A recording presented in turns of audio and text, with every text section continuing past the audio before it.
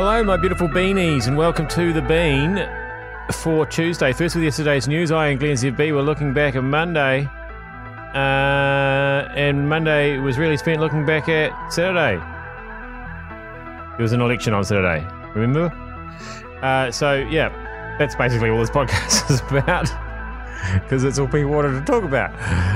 So let's meet one of these new MPs that we probably had no idea we were voting in, Simon Court. He came in the ACT tide. Simon, you, I understand, have just had your own personalised tour through Parliament, have you? Oh, that's right, Heather. From one of my political heroes, that freedom fighter, David Seymour, showed me all of the secrets of Parliament. I didn't have to rely on parliamentary services. I've got a fair idea about what I'm up for. And I'm told that you've also been given a fairly good understanding of what to do with expenses and what will and will not get you on the front page of the newspaper. Look, if one thing parliamentary services are good at, it's actually sorting out that side of things. But, it was a pretty good induction. I mean, from a corporate point of view, they're okay. But I tell you what, Heather, I was really quite What do you mean they're okay? Oh, well, it is the public sector.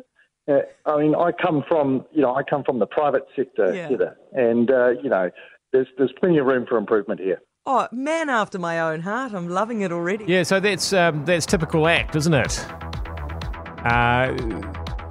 Seymour's a bit like that too. They've always been a bit like that. They just want the government to be run a bit more like a business and not like a bunch of chooks with their heads cut off.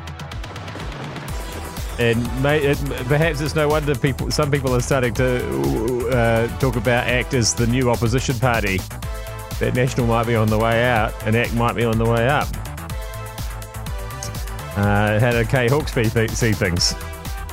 Yeah, I think she's got her own theories on where the National vote went. Commentators say Swarbrick's win is down to sheer hard work. She was omnipresent, she hit every household, knocked on every door, had a swathe of volunteers, appeared everywhere and gets lots of favourable media coverage. She has the added advantage that Jacinda has of being all over your TV, radio and newspaper. Never underestimate the celebritisation of these politicians, these women. Kiwis love a familiar face.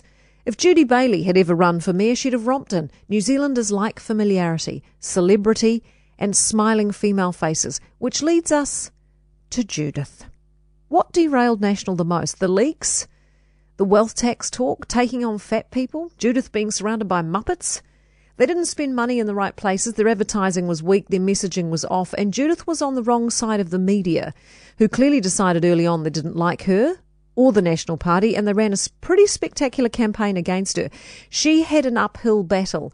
I personally think she gave it her all, but she was unsupported, and that was never more clear than on election night.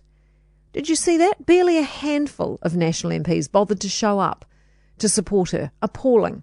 So the Nats didn't deserve to win, and if they can't get their house in order, they'll be facing 3 terms on the opposition benches, not just 2. Labour ran a slick campaign, both from a marketing point of view and from a boots-on-the-ground point of view. But you cannot take it away from Jacinda Ardern. She has captured Kiwis like no other leader. They're mesmerised by her. They clearly see her as their saviour. And she'll be hoping those rose-tinted glasses voters are wearing stay shiny and red for the next 3 years. It's bizarre how people are looking for red signs and omens everywhere. I posted a picture of a cocktail I made at the Glen ZB bar over the weekend, and there happened to be some flowers in the background in a red pot. And some people started making comments alluding to the Labour win there.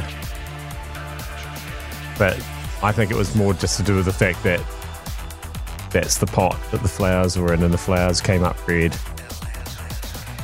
Anyway, people, people.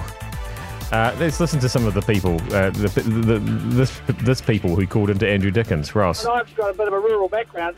I cannot understand how Taranaki went from blue to red when they got worked over in the energy space, and the same in Rangitikei. And I know both those electorates, and I can't help but thinking that did the electorate say that maybe the candidates in those blue spaces had passed their use-by date? I don't know. But you're absolutely fascinating. There's a double whammy for Taranaki because not only has future oil and gas exploration licenses been taken away from them, so a future business taken away from them, but they're also heavy into the farming and they've got the water issues, which are getting cracked on. Yeah. So you cannot believe that they voted for Reds.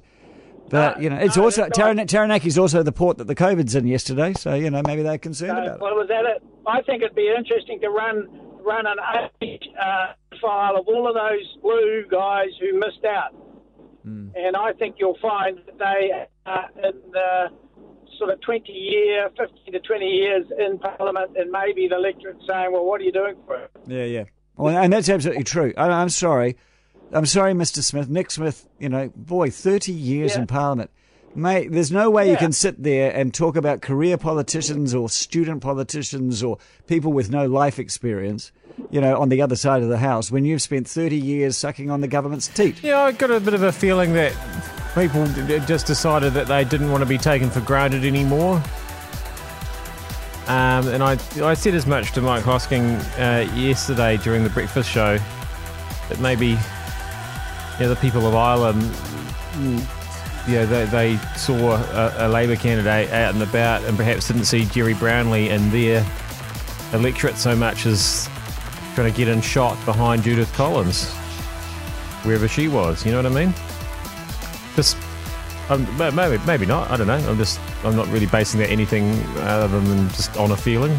But that's how elections are won and lost, isn't it? On feelings. What were Kerry McIver's feelings? What does National have to do to bring themselves back into favour with you as a voter? I was talking to Chloe Swarbrick yesterday, and she was saying if the day comes when she takes her job for granted, that if she's so blasé about turning up for work and bored with the whole process, she will want to get out. And she said, if I don't see that myself, I hope other people tell me. Well, I think some of the National Party people need to do that to themselves. Have a long, hard look at the reasons why they're there. That sort of born-to-rule mandate that many of them feel they have just doesn't exist anymore. And if they haven't got the passion and they haven't got the fire and they've forgotten why they're there, then this is probably a good time to stay out if they've been voted out, or to get out if they haven't got out already, and really rejuvenate the National Party. Yes, the trouble with being your conservative option, conservatism and rejuvenation, I don't know if they really go hand in hand. I don't know how conservative the National Party is these days, but you know what I mean. Let's finish up. What are we finishing up with? Oh, Marcus. He's got a few things to say about National as well. Marcus, National supporters need to stop blaming the Greens for their dismal failure and own up to the fact they didn't like their leader or her policies. Otherwise, they would have voted for National. That's for Mary. I agree, Mary. I mean, you can't vote running scared. You can't vote to get some party out and not get a party in. If that's the spirit of this nation, we may as well just pack our bags and crawl into a little tube. Marcus, think you should look back to 2017 and the great playmaker when he chose Labour, although National won the most votes. If they'd been in power during COVID-19, they'd still be there. See, once again, someone still doesn't understand 2017. It was Stephen Joyce's plan to destroy New Zealand first so they didn't get over the 5%. That's why they ran so hard against them in the north. Winston was never going to go with them. So National lost in 2017. So if you people still believe that, I think half of the Nats still believe that. They think they were the rightful winners. But they played dirty. Yeah, that's the system. Those are the rules. That's how the game works. And by game, of course, I mean how we choose the people to be in charge of us. What a fun game, eh? I'm Glenn ZB. Is that a funny, entertaining way to end the podcast? I don't know that it was. I think it was a bit downbeat and a bit distressing. Anyway, Well, I really want to try and silly things up again tomorrow, but everybody just sent me stuff about the election today. What can you do?